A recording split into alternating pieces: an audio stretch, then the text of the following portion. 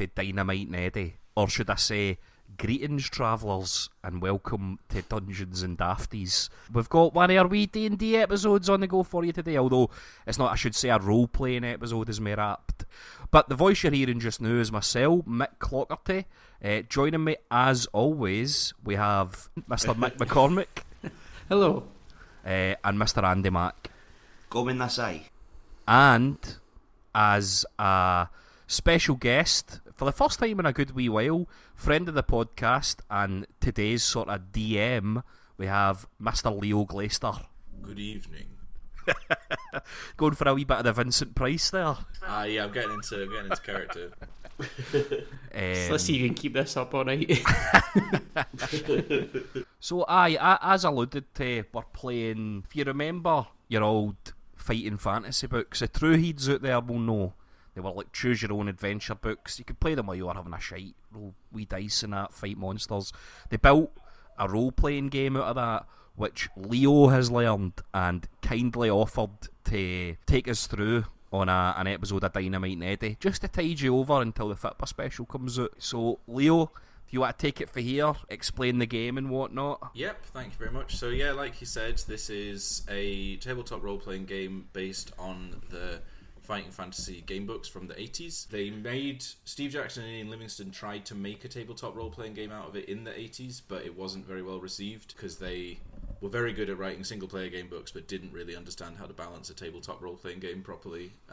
So a guy called Graham Botley, about 10 years ago, took all the materials and rewrote it as a new role-playing game system, which we're going to try playing with today. We'll get into it pretty sharpish. I'll not say too much about the way the rules work. It's all dice rolling, the way role-playing games normally go, and it's a pretty sort of cut and dry fantasy setting. The world of Fighting Fantasy is set in a world called Titan, which eons ago was ruled by various gods. The gods had a war and destroyed the world almost, and then left it.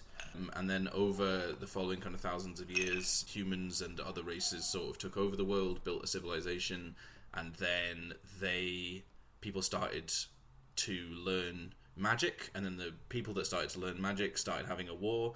There was another massive war between loads of wizards which destroyed the world again, and then about 1,000 years after that, civilization started rebuilding itself again in this kind of fractured world. So it's a kind of faintly post-apocalyptic, but also very kind of high fantasy setting. So our journey today will be taking place on the continent of Alancia, for anybody that knows about the Fighting Fantasy world or wants to go and look it up. And we'll get to it in a minute, but I thought first of all we should probably meet our characters. So if I can get you, maybe starting with you, Mick Clockerty, if I can get you all to go around, introduce your characters, tell us their name, tell us what their deal is, and if you wouldn't mind as well, tell us what their home is like and what they are doing at home at the moment. Right, okay. Well, I went for a good Dynamite and Eddie reference for my character name. So I am a Minotaur called Bernie Frankenstein. My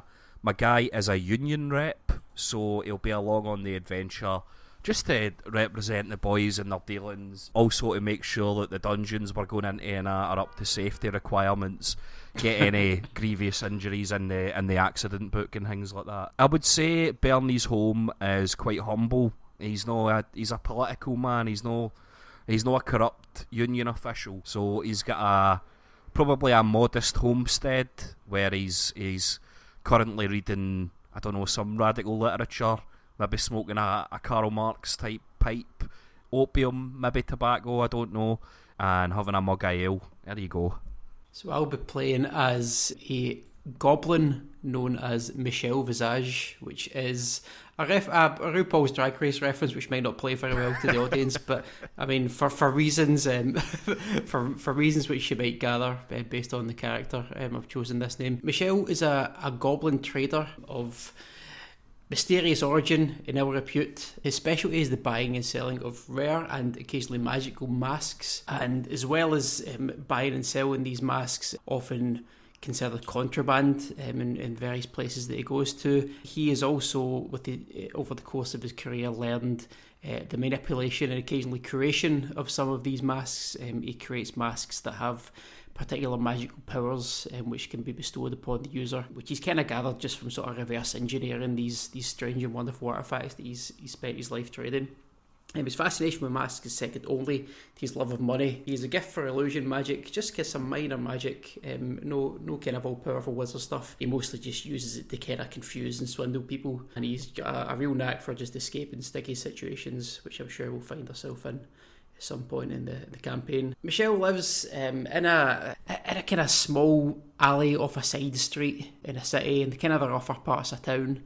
You might not even know that it is a house. It's not really got a kind of a nice entrance or anything, but once you kind of poke your way in, you'll find a real sort of hodgepodge of like just piles of books on arcane subjects, a kind of workbench with tools, these kind of strange and freaky masks kind of strewn around the place. Everything's at kind of odd angles, and it looks like a complete tip, but it's actually like a very finely tuned sort of organisational system that only Michelle understands. See, I'm pretty sure I ended up there after Word Up one weekend. Their namesake was on Big Brother, and it was a fucking disaster. Was she not like married to a mob boss or something?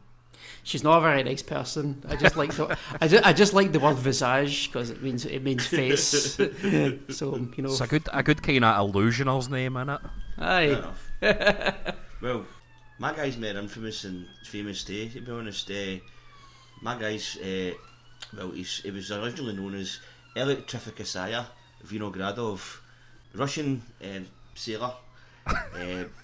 He had a dream of escaping Russian communism, and he was in a dream of obviously the capitalist illusion that you can make yourself anything. And when he got here, he didn't find anything of this what he was expecting. Instead, they found Greenock,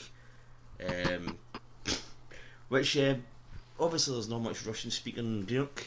It kind of fell to the bottom of society after trying various jobs, and eventually he just fucking chucked it and decided to stay up a wee manky lane. He couldn't fill out any forms or anything like that for housing or healthcare or anything like that, so he stayed in this wee manky lane with the same jumper he came with on, the same pants, and the Soviet Union wouldn't need to worry about punishing him because he's in his own personal hell on a wee lane called Scots Lane, and it became a sort of cryptozoology feature over the years after a young team known as the Strone Mob cut his tongue out in the 1960s. And since then, they also buckled his kneecaps as well, so he's got to kind of crawl about all the time and call him Catman now. I'm a cat person. And he's basically, he doesn't know how to do much. He was a sailor by trade, but he learnt how to take out like other pirates on the Seven Seas back in the day. So he uses a club to do that, and he's got his equipment isn't that special either. He made a kind of backpack out of kind of chippy wrappers and stuff. Aye, that's about it. Andy, I'm assuming at some point, right, that Catman stumbled across some sort of portal into the fantasy world of fighting fantasy, and subsequently like learned how to use his legs, and also had like quite significant upgrade in like strength, stamina, and important status for adventuring. Is that the case? But it is one of the reasons why he left the Soviet Union was he was too lazy for communism. So he can actually do all these things, but he's got to be like, his life's got to be in danger. A lot of these sort of communities and civilizations in the world of Titan are quite insular and will come up with their own names for the places that aren't the sort of globally accepted ones. So places like Russia and Greenock, in terms like the Soviet Union, have meaning to some people in some parts of the world, but may not in others.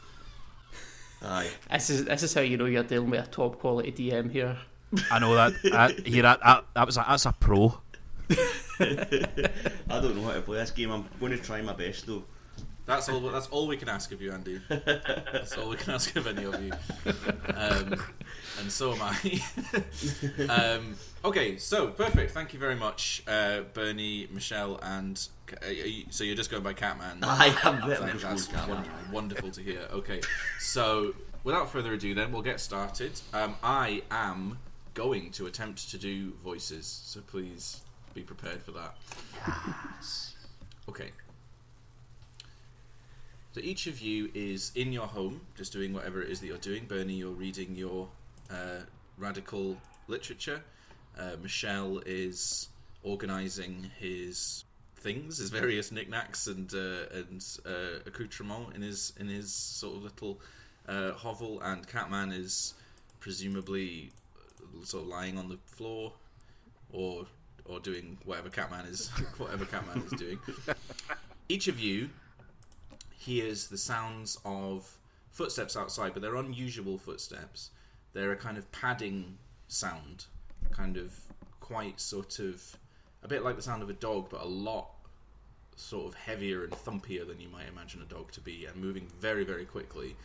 The sound reaches right outside of your door, and you hear a soft kind of thump noise, and then the footsteps run off again into the distance until you can't hear them anymore. What would you like to do? Well, I suppose I would go outside and investigate, just because it might be one of these. There might be a dog man out there, or a cat man, or one of these fantasy creatures that's been injured. So I'm gonna go to the front door and just check that nobody's in trouble. Is everyone else going to go outside and look as well? I'll go with him. Yep. I say kind of quietly to myself, "Oh, a visitor for the peddler of masks. Oh, what could this be?" And then open the door. Okay, each of you opens your doors and sees on the ground not an injured fantasy creature or a visitor of any sort, but a letter, which is sealed in a rather nice looking envelope, and written in quite nice calligraphy is each of your names and your address. I'll go to my kind of work desk. I'll light a little oil lamp, pull out a sort of ornate looking letter opening knife, kind of cleverly open this envelope and kind of inspect its contents. Okay. Yep. I'm going to assume that all three of you potentially are willing to open the letter and read it. Yep. I'm a bit fucking cagey about it. I'm in and sort of drawing the blinds, like when Malcolm X was at the window with the assault rifle. I'm like, who knows my whereabouts? But I will read it. Okay. The letter says, "Dearest friend, you are cordially invited to the wedding of Captain Euphrekia Bamalama Nightjar and Estrella Dam on the 13th of Warming. Directions to reach the venue are included with this letter. We hope so much you will attend and celebrate with us. P.S. This invitation carries an enchantment and there is no need to RSVP. Please speak the words 'I'd love to come' with the invitation in front of you, and we will add you to the list. If you don't, we'll add you to our other list. You don't want to be on that list. Kiss, kiss." Right. I've got a question. Do I know these people? So I was going to say, each of you, none of you is particularly surprised to receive this letter, because each of you is a friend of either Captain Euphrekia Bamalama Nightjar or Estrella Dam. It is up to you which one of them you're friends with and how you know them, but either way, you're not particularly surprised, but are quite pleased to receive this letter. I've got to remember, I'm a cat here, so I've got to think about which one of these people is going to prefer cats to dogs and vice versa. I've faced such oppression before. Are these people like nobility? So Captain Euphrekia Bamalama Nightjar is a pirate captain, and Estrella Dam is a priestess of the god of storms, but she's also quite cool. I've decided that my guy is pals with Estrella Dam because it is an easier name to remember, and I speak aloud, "I'd love to come." Perfect. The invitation sparkles faintly and then fades. I do the same. Estrella Dam, that sounds good to me, I can remember that. I'd love to come, says Catman. I spent a long voyage across the sea on a trading journey with Captain Nightjar, and shared a few body tales, and we went on plenty of adventures together. And yeah, I guess it remembers me. So yep, I'll be attending. Perfect. Okay, so you need to set off quite quickly. So gathering your travelling essentials and your Sunday best, you each set off to attend the wedding. You all arrive at the destination in the directions at the same time. On arriving, you find yourselves in a clearing in a wood in front of a happy-looking inn, standing alone close to a lush forest. The weather has gotten worse and worse as you've approached your destination, and the beginnings of a storm are now whipping up around you. The windows of the inn are aglow, and you can see the silhouettes of people inside and the sounds of music and revelry. Hello, fellow travellers. Hello there. Would thou like a mug of ale in this tavern? Now, Mick, is that how Bernie talks? Because you're going to have to commit to it. I mean, what is it appropriate? Is it appropriate for the time period? Well, the world's big, and there are lots of different people. There are, but definitely working class people in the world of Titan. So you can feel free to adopt any dialect or tone that you choose. Right. Oh my brothers, let's go in here and get a couple of fucking beers in. Right. Aye. You lead the way, man. Oh, a beverage to dull the senses and soothe the soul. Oh, yes, sounds delightful. Do they let cats in here? Is that a question for me? Aye, the cat friendly. You can assume yes. You've never had any problem getting in anywhere before. Oh, okay, yep. So I walk in with my head held high. My character, I should just add, doesn't get invited to very many weddings. He's not like 100% sure on how you should dress to a wedding. He's wearing like a purple tuxedo jacket and a top hat and like a pair of those kind of baggy skater jeans with chains on them. I'm in the shirt. I'm impressed. This is part of the reason I'm wanting to lump in with these guys. I'm going to buy a first round because I like this fucking wee top hat cunt. Okay, so you're going into the inn. So you push open the door. As soon as you enter the inn, the door slams shut behind you, and the illusion over the inn is instantly broken. The building looks like it has been abandoned for years, and it reeks of death and decay. It is old, collapsing, and rotten. Outside, the storm has whipped up into a frenzy, and the windows of the inn have all been boarded over or smashed, and the wind whistles and moans through the cracks between the wood and the holes in the roof. Despite the damp rattling through the gaps and holes in the building, the whole place still smells powerfully of damp, rot, and decay. Well, I've got to say, I quite like what they've done with the place. I guess Captain Nightjar finally realised that mask I sold him was a dud. Aye, I've heard about these places, boys. I think it's what you call a secret bar. It's like a hipster thing. Oh, so do you think like we need to like do a special knock on a door, maybe like open a let's say a secret password or something, and then we get a real bar. You say a special password, and then some cunt hands you a gin and tonic and a jam jar. Not a huge fan, to be honest.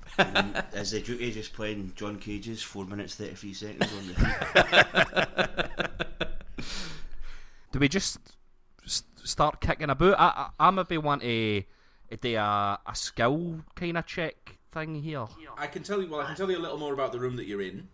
You can make some decisions. So you appear to be in the main room, the bar and common room of the inn. It's seen better days. A huge fireplace sits dead against the wall. The bar is bare, the barrels behind smashed or rotting, and the tables and chairs are scattered, overturned or broken. The ceiling has a huge chain hanging down, and the remnants of what may have been a spectacular iron chandelier hanging from it. Water falls from the ceiling as the storm outside seeps through the cracked and collapsing building. To the left of you is the bar. At the opposite end of the room to you, from left to right, are a flight of stairs leading up, 2 single doors, and 1 set of double doors. And beside you, slumped just inside the door, which you notice as you look around, is a dead body. I guess I'll leave it to these boys to rifle through the bar and see if there's a fucking expensive bottle of whiskey or something. I'm already rifling through the pockets of the dead body. Oh, really? I was gonna go and check if they were all right or a cause of death or something, being a caring soul. But I'm just having a wee sniffy dead body to see if there's any good bits. So you're all checking out the dead body. I'll check the bar, and I want to see if there's any of the good stuff on the off chance that there might be a dusty bottle lying somewhere, wine or something like that. Okay, well we'll do that first, and then we'll come back to Michelle and Catman. Okay, the bar has not seen use for a very long time. It's completely bare except for myriad unidentifiable stains and a few bits of broken glass. Behind the bar, you can see what remains of the liquor shelves, along with some broken, rotting barrels, and there is also a flight of stairs leading down. Is there any liquor on this shelf? Do I find an unbroken bottle? You do see what appear to be 2 intact bottles of a nondescript dark liquid with no label on. Right. I'm not going to start drinking them or anything, but I will pocket them into my supplies, and then I guess just look over to see what's happening with the boys at the corpse. And meanwhile, Michelle and Catman are having a look at the body, which appears to be the body of a human man. He's been dead for a long time, and the corpse is rotting, but its face is contorted into what looks like it would have been a scream. He's dressed in travelling clothes, and has been stripped of anything of value. But Michelle, you said you were rifling through his pockets already. Yes. So you do find a letter in his pockets. Okay. So can I read this aloud to the group? Certainly.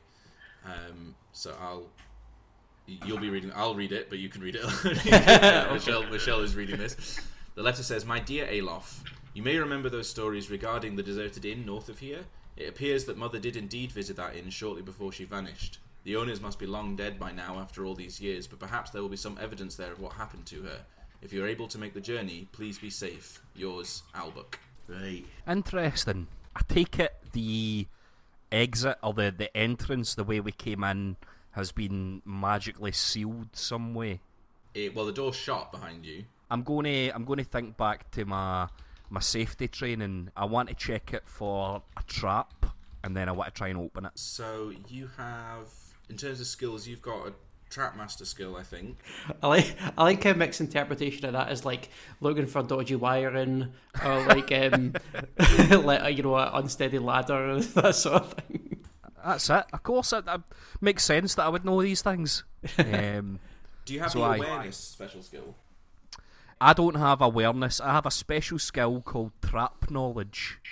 Okay, so what to do then? This is really interesting. This is fun. That's our first skill check for anybody listening that wants to know how this game actually works.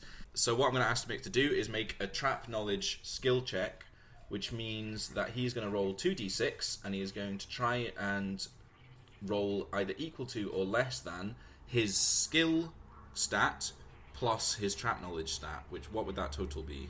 That total would be 8. So I've got a skill of 7, and I've got a trap knowledge of 1.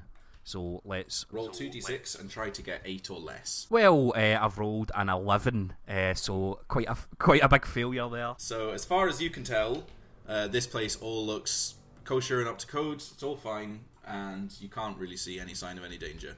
Right, in which case it's past my fucking vigorous safety check, so I'm going to try and open the door. Okay. The door doesn't open. It won't budge. Well, we're staying here for the night. It looks like, boys. I've got some drink, mind you. There's a couple of bottles behind here. But I need to do some sort of check on the liquor before drinking it to make sure that it's not poison or anything.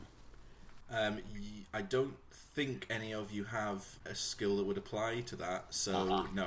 Alright. You can sniff it if you want. I've got second sight. Can I see if there's like any sort of magical effect or magical tampering with this liquor?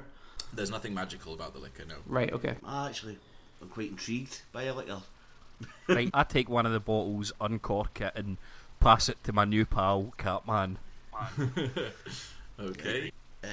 I'm gonna abstain for now. Okay, so I guess I'll have a drink of your liquor then. You're going to drink the liquor? That's fine. Yep. I'm watching him first to see how he takes it before I have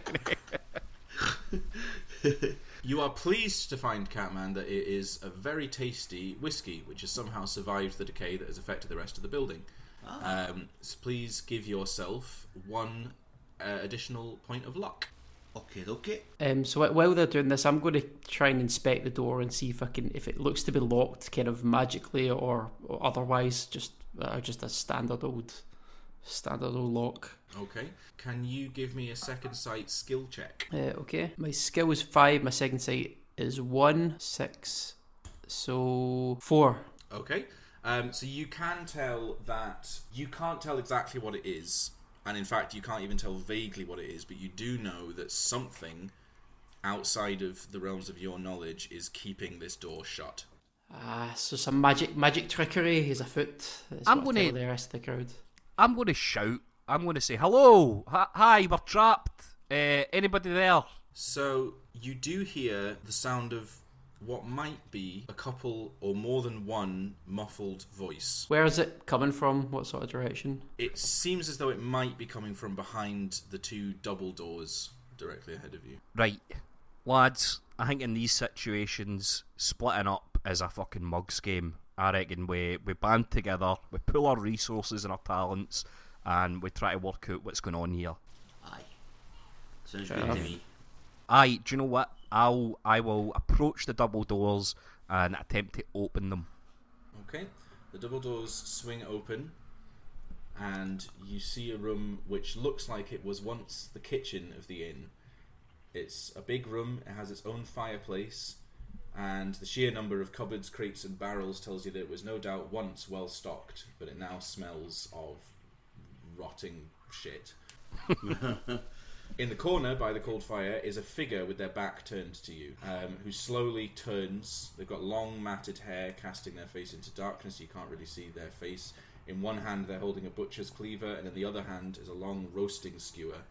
He's wearing tattered clothes, and the apron he wears is rotten and covered in bloody stains, and he doesn't look friendly. No. Are there such a thing in the continent of Alancia as like a friendly, sentient zombie people? Or would my character not be stupid enough to go, alright mate, I like your skewer, what's happening? It's not unheard of for there to be undead that are capable of communicating, but any undead in general, by most people's standards, is to be treated with serious caution, if not utter disgust. What does dark seeing mean? Oh, it means you can see in the dark. Alright, okay, so I might be able to see this gentleman's face. Do you know, that's actually really fair. You can see his face. He's human. He doesn't look like a zombie. His skin and his flesh aren't rotting, but his eyes are very sunken. They're got huge shadows and bags under them. His teeth have all rotted away. His skin looks wrinkly and leathery, and he looks kind of, from what you can see of his eyes, he doesn't look like he's all there. I think Catman's possibly found the kindred spirit here. Maybe he Aye, maybe he should try and engage with him. Maybe when the game's over, I'll maybe ask him to go back upstairs for a pint. He's turned round and he is looking at you, but he hasn't done anything. Let's just try and fucking talk to him. Why not? Wave, say how's it going, mate? Okay. He doesn't respond. He starts to shuffle towards you, and he moans, "Are you of the dead? Will you taunt me too?" And continues heading towards you, and does begin to raise his cleaver up into the air. Do you know what? Before this gets a bit nasty, we still have one bottle of liquor left, so we do. Well, I think I've got a bottle in my bag, and I don't think you quaffed the full bottle of whiskey. I think we're both just have a bottle of whiskey on us. Alright, so there's still plenty in this. I don't know if it'd be a viable thing to offer this guy a drink maybe before he raises his cleaver, as it is. This seems sensible to Bernie Frankenstein. I'm A nodding. cordial offering. What are you going to say, Andy? Say, fancy a swig, mate? He doesn't respond. He continues shuffling towards you and raises his cleaver in one hand and his big skewer in the other hand. And as he does so, there's a rattling from behind him, and two frying pans fly off the shelves and levitate towards him and hover about his head. Right. It's time to get freaked out. That's thrown me a wee bit, because if we were just dealing with a zombie, seems like he moves pretty slow. We could just walk away from him by the looks of things. But I don't know about these levitating frying pans. No, I'm a wee bit worried. I don't know, what do we do here, boys? Are we getting into a scrap or what? Maybe we should have a look at if is there any way to look at the frying pans a bit more? See if there's anything we could do. Is this what? This maybe calls for another second sight. Is this a magic that I recognise that could be doing this telekinesis sort of pattern? They're being animated by some sort of magic. It looks like it's potentially necromantic, but you're not. You can't exactly tell for sure. Is it him that's doing it? Not as far as you can tell. Okay. I'm not convinced that this guy is necessarily all bad. So I'm going to again try to appeal to him and say, my good man, we mean you no harm. We are a union of people. We would like you to join us, join our collective strength. Your woes are my woes. What do you say, Mr. Zombie? I would say, sir, are you being harangued by ghosts, perchance? When you say that, he stops for a second and he looks at all three of you, and then he puts his hand to his head and he says, I just want them to leave me alone, and then he lunges at you with his cleaver. There's no way out yet, and we've got to engage.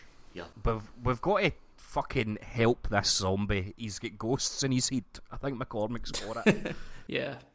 I guess I would try to dodge out the way of the zombie. I'm not necessarily wanting to take a swing at him or anything. I just want to kind of get out his road and then see if I can get a wee second to suss out what's happening with these fucking flying frying pans.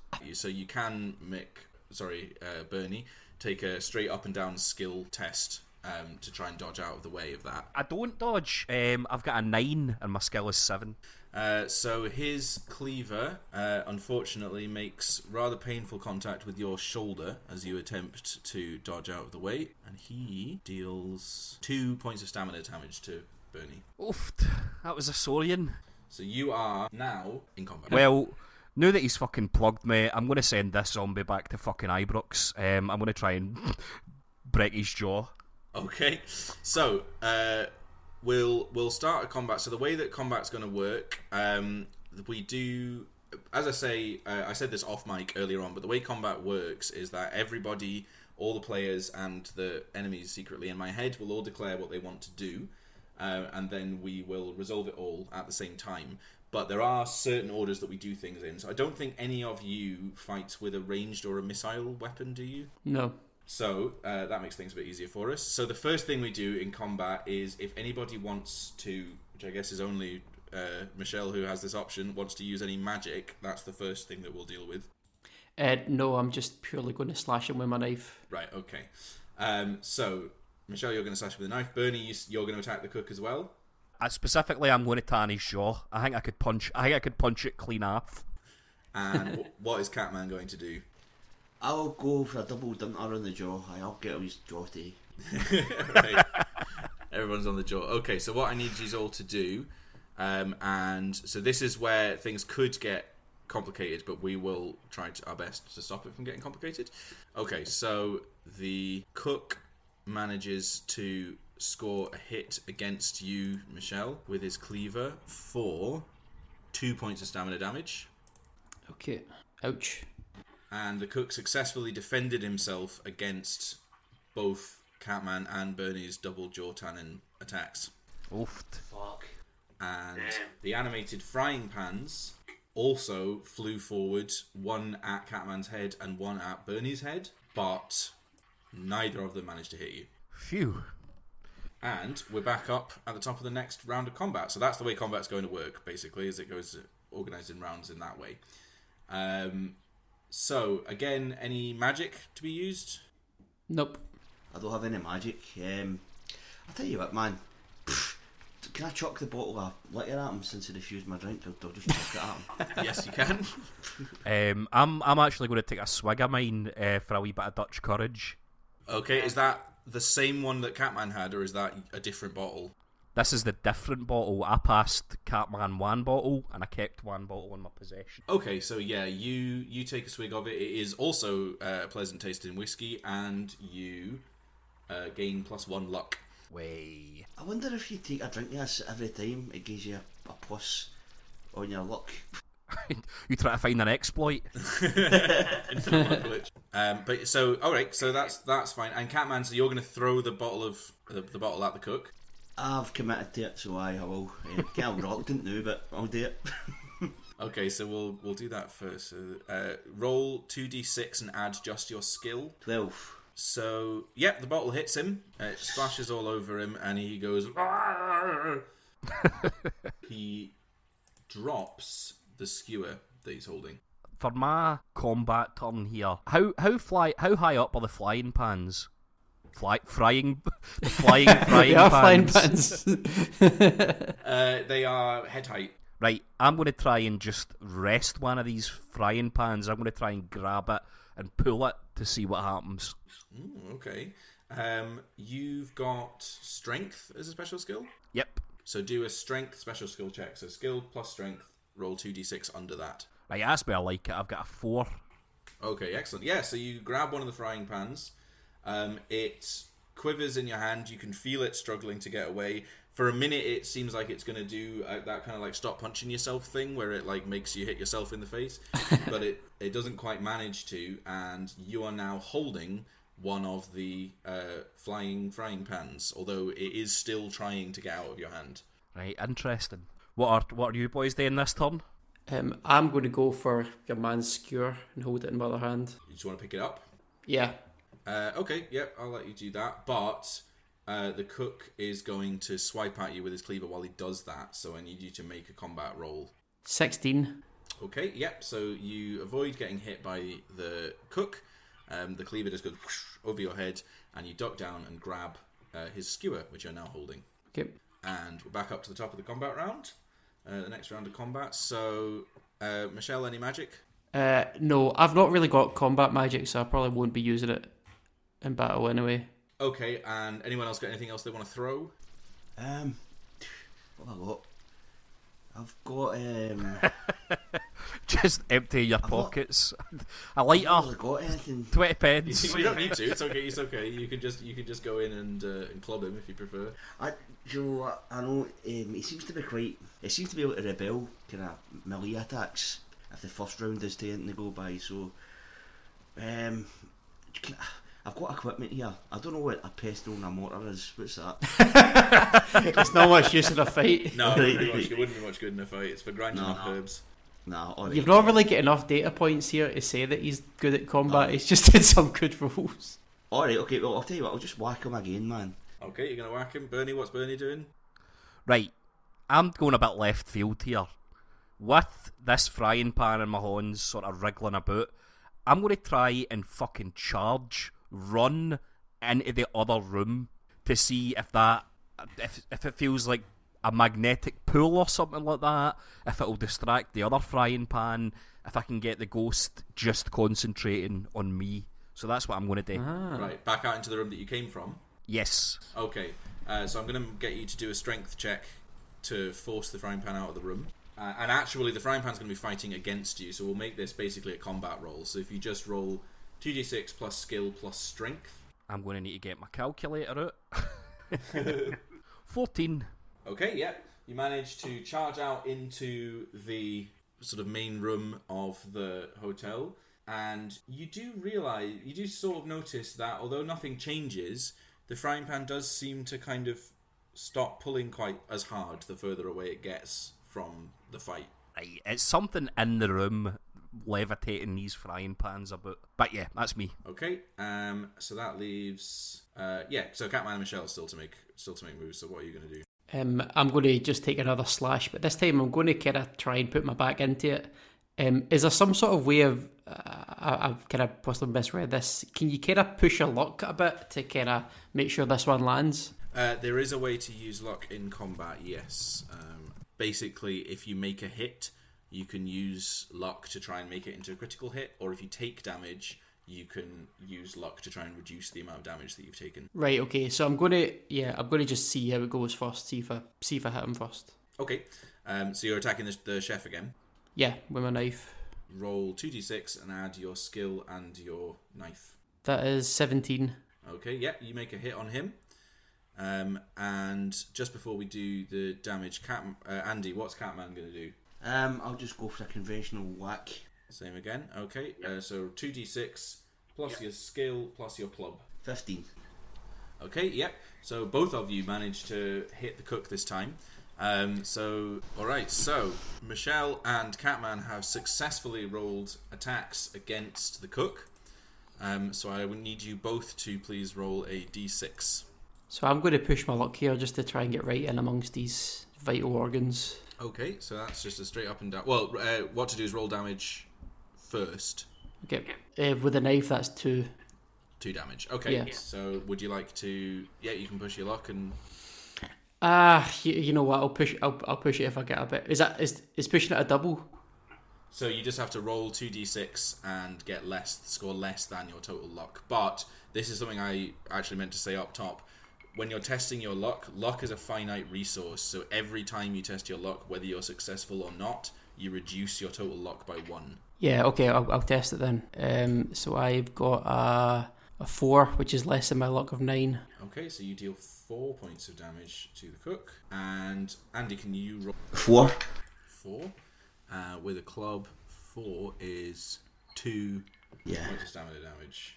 You cracked the cook good over the head there. He kind of skews to the side slightly. He's still standing, but he's kind of hunched over now, and he's panting, and he's bleeding pretty heavily from his nose and his jaw, and he is not looking in a good way. And one of the frying pans flies at your head, Catman, but it misses. Okay. Okay, so we're back up at the top of the next combat round. So Bernie is no longer in the combat, and neither is one of the frying pans. Right. So Bernie, what are you doing? Are you just standing in the hall with the frying pan? I'm puffing on my pipe, studying the frying pan. What I think I want to do is to take it even further away for the room. I might take it behind the bar and go down the stairs to see if it stops moving entirely. Okay. So you can take it behind the bar. You won't get down the stairs before the next round of this combat is over, but you can take it behind the bar. As you approach behind the bar, the frying pan starts to rattle in your hand much, much harder, and it's now rattling as hard, if not more vigorously than it was in the kitchen. Interesting. Right. Okay, I'm shouting through. Boys, I thought I had it worked too. I don't really know what's going on with these frying pans. And I suppose that's my turn. Okay. Alright, so the cook is staggering and is not looking good, but he is nevertheless going to attempt to make another attack at Catman. Catman, what do you want to do? I got a reaction the last time. The guy seems to be in a bit of a bad way now, but now it seems like the frying pan's offering the more kind of potent attack, so maybe attack the frying pan? The second frying pan? Yep, you can attack the frying pan. Just want to swipe at the one in the air. And Michelle, what are you going to do? So I'm going to take the skewer and attempt to just shove it up his nostrils and in his brain. Okay. Right, so both of you then make combat rolls. So that's rolling 2d6. Add your skill. I'll eventually stop telling you this every single time. And add your Catman. Add your club skill. Michelle, you don't have a skill with this type of weapon, so it would just be 2d6 plus your base skill. Alright, so I've got 11. 20. What did you roll? A 6 and a 5. Right, okay, perfect. So you batter the frying pan onto the floor, it clatters down, and then a second later flies back up into the air again. Oh, Jesus. That happens moments before Michelle shoves the skewer all the way up the cook's nose and into his brain and out the other side of his skull. I think it might be dead. The cook very suddenly stops moving and drops to the floor dead, and as it does, both frying pans also drop to the floor. Ah, right, okay, Oh. So... Right, I'm going to run in and say, guys, I killed the ghost. Right, Sherlock Holmes. Does my magical lore tell me of any sort of past experiences of floating frying pans being attached to a corporeal body? What you know is that in general, an object that is flying around doing things has been either enchanted by someone for a specific purpose, or possibly you have seen it happen where objects have just been affected by kind of residual magic powers that are doing something else. Right, okay. Usually it is the cause of it is a person, but you don't know much more about it than that. I want to check out the cook for any identifiers on them to see. Just before McCormick kebabbed him through the nut, I realised I should have tried to call him by the name that was on the letter, Allbook or whatever. So I wanted to check if that was him. Okay, so you have a look at the cook. You can't see anything, any name tags or anything like that. He's not... Your driver's license. Yeah, anything like that. He's not got his kind of key card to get in the building or anything like that. What you do find is what appears to be half of a key split straight down the middle. Interesting. I'm going to hand it to my new goblin pal Michelle, I think it's vaguely kind of more his wheelhouse. Oh, a key. Which mystery? Which mystery could this unlock for us? Oh, we shall see. But then I don't really do anything. Just kind of put it in my bag. So you chuck half a key on your inventory. So you're now standing in the kitchen. The kitchen is a kitchen, as I said.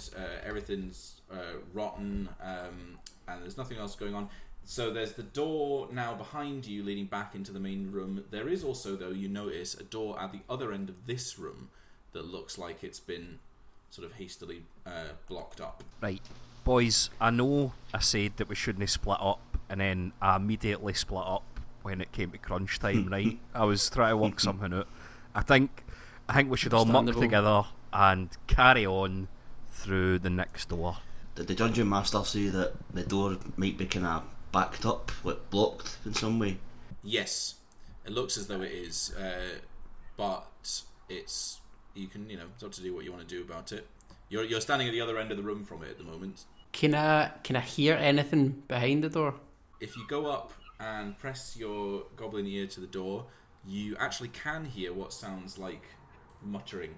I've got a hear spell which I'm going to cast to see if I can get anything from this muttering. Okay. Do you have to roll anything to cast that, or can you just cast? You roll your magic, but with a bonus of 6 because it is a minor spell. Okay. So I've rolled a 4. My magic is 4, but I guess 4 plus 10. So yes. Yeah. So you're fine. Okay. So I think for that spell to work, you have to be within eye shot of the conversation. But I'm gonna say that given how close you are to it, it does work to some extent. Okay. And you do hear a voice say something. You only catch little snippets of the conversation, but you hear something happening outside. So, what are they doing? What are they doing? It's all starting again. It's all starting again. Interesting. Right. I think this time I'm going to shout the name of Alof's. Was it his brother or something from the letter? So there's Alof. So yeah, Alof was appeared to be the recipient of the letter, and it was written by someone called Albuck. Right. Albuck's the deed guy, I take it, because he had the letter. Pardon? Oh no, sorry. Alof seems to be the dead person. Alof right. appears to be the person that had the letter, who was the dead guy. I'm gonna actually say, all right, mate. It's me, Albuck. What's going on? There's nothing for a little bit, and then you hear some muttering again, which, Michelle, your hair spell is still going on. You go, don't answer, it's a trick. It's not a trick, it's really me, Albuck. I came here to visit Alof. Alof's in a bad way, we're lost. The pause again, and then there's some more muttering, and Michelle, you hear, who's Albuck? Oh, I don't know an Albuck. Right. This is a non-starter. Right, that was my bright idea. Michelle, Catman, what you's got? Well, Albert was looking for his mum. Maybe you could inquire after her. I don't think that the person knows who Albuck is. Might know his ma.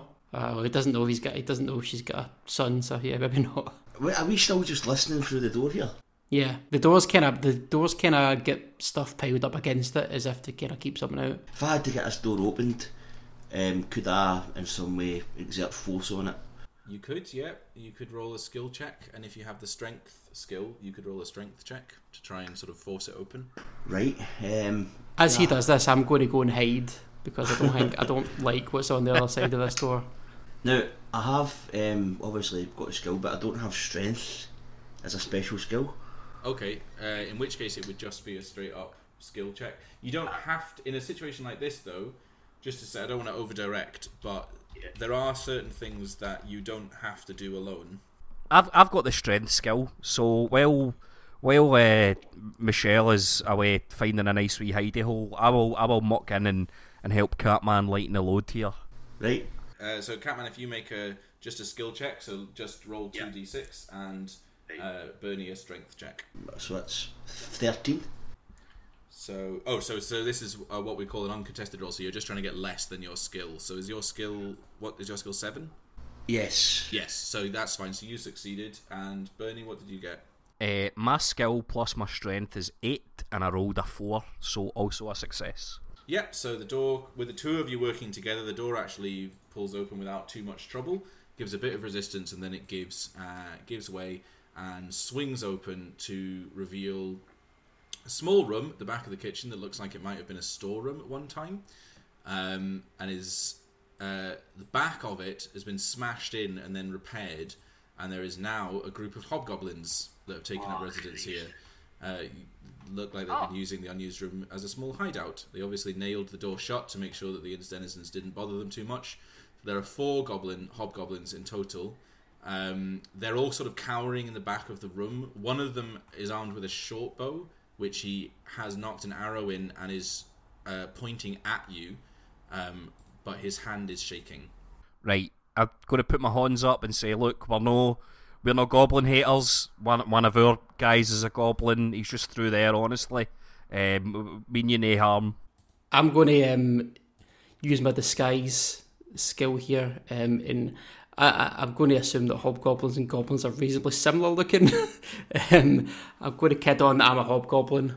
If you all have got the Facebook chat open, I'm going to send you a wee picture of a hobgoblin. Okay.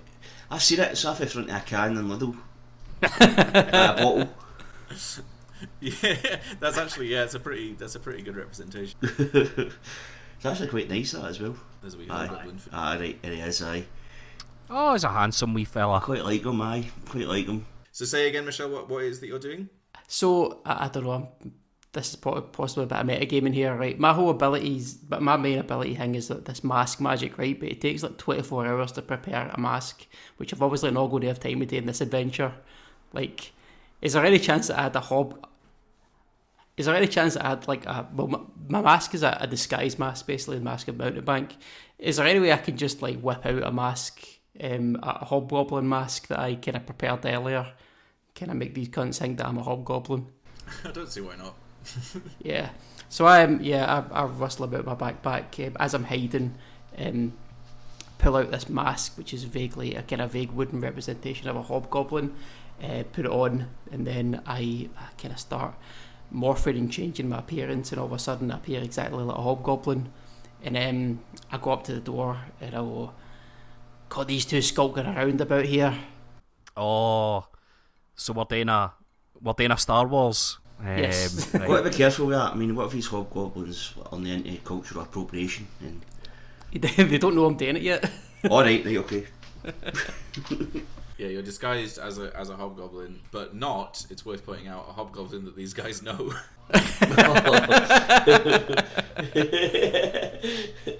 They look at you a little bit confused, and they go, "Why'd you come here?" What are you talking about? I've known you all your life. And then I point at one of the other hobgoblins and go, that guy's a shapeshifter. I'm the real Davy Hobgoblin. They all look around confused and they go, "You part of the curse?" No. I mean, it's the curse that's causing a replica of Davy to be sitting with you guys, kidding on your winnies.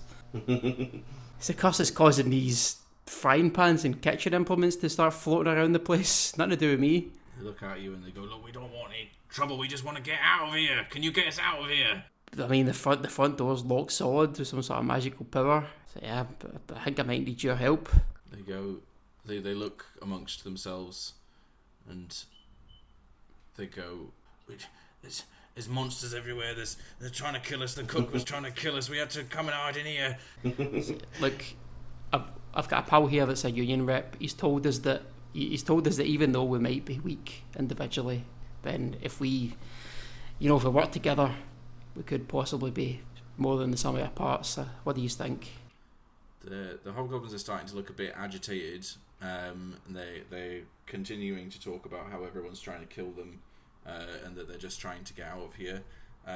So they're starting to get a little bit panicked. They haven't kicked off yet, but it looks like they might need a wee bit of calming down. I'm not sure this gambit has quite paid off.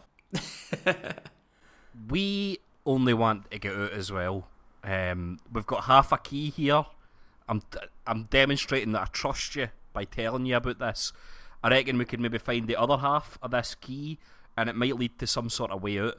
But as my friend was just saying, and I'm beaming with pride, gesturing towards him. No, we're all friends now. We're all in this together, right? We need to muck together and try and sort out this cursed business. Find the key or whatever. And do you know what? I'm going to get on my knees and bare my chest at them and say, look, if we've not got trust in this thing, you may as well just fucking stab me. Bit melodramatic, but alright. Can you make a etiquette check for me, please? Yes. Right, so I've rolled a 9, which my skill is 7 and my etiquette is 2. So that's equal, so that counts. Yes! One of the hobgoblins stands up from the back of the room and walks towards you, and he says, Hanka, sick of sitting round waiting to die. Hanka will go with you. That's me, I like it, my man. Oh, and I've got whiskey. Do you want a drink of whiskey? Whiskey for everybody. For all who join our band. Do you all want to take a sip of whiskey? I'll take another swig, guy. Hanker takes it and takes a swig and wipes his mouth. And he doesn't say anything, but he just kind of gives you a little nod. Is my view still obscured by the darkness of the room?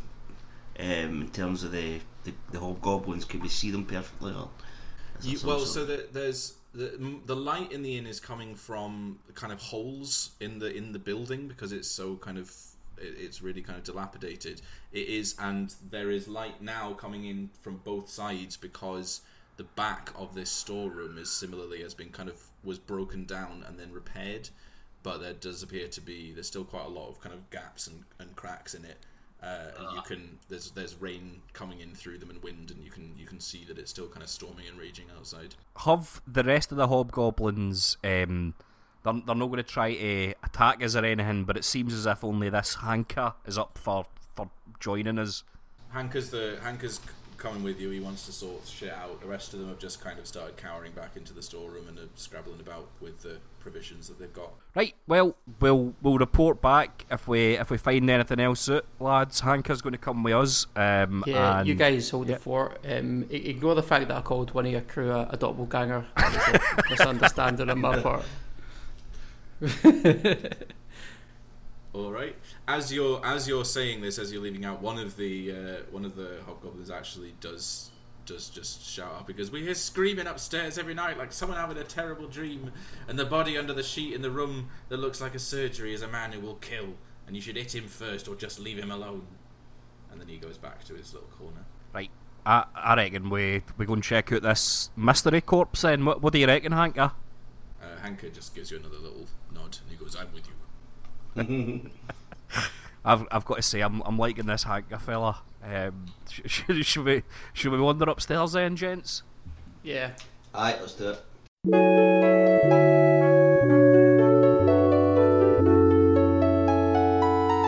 That brings us to the end of part 1 of this Dungeons and Dafties adventure. What will the lads find upstairs in the haunted inn? We've got a wee programming break for you here while we're busy with some other stuff.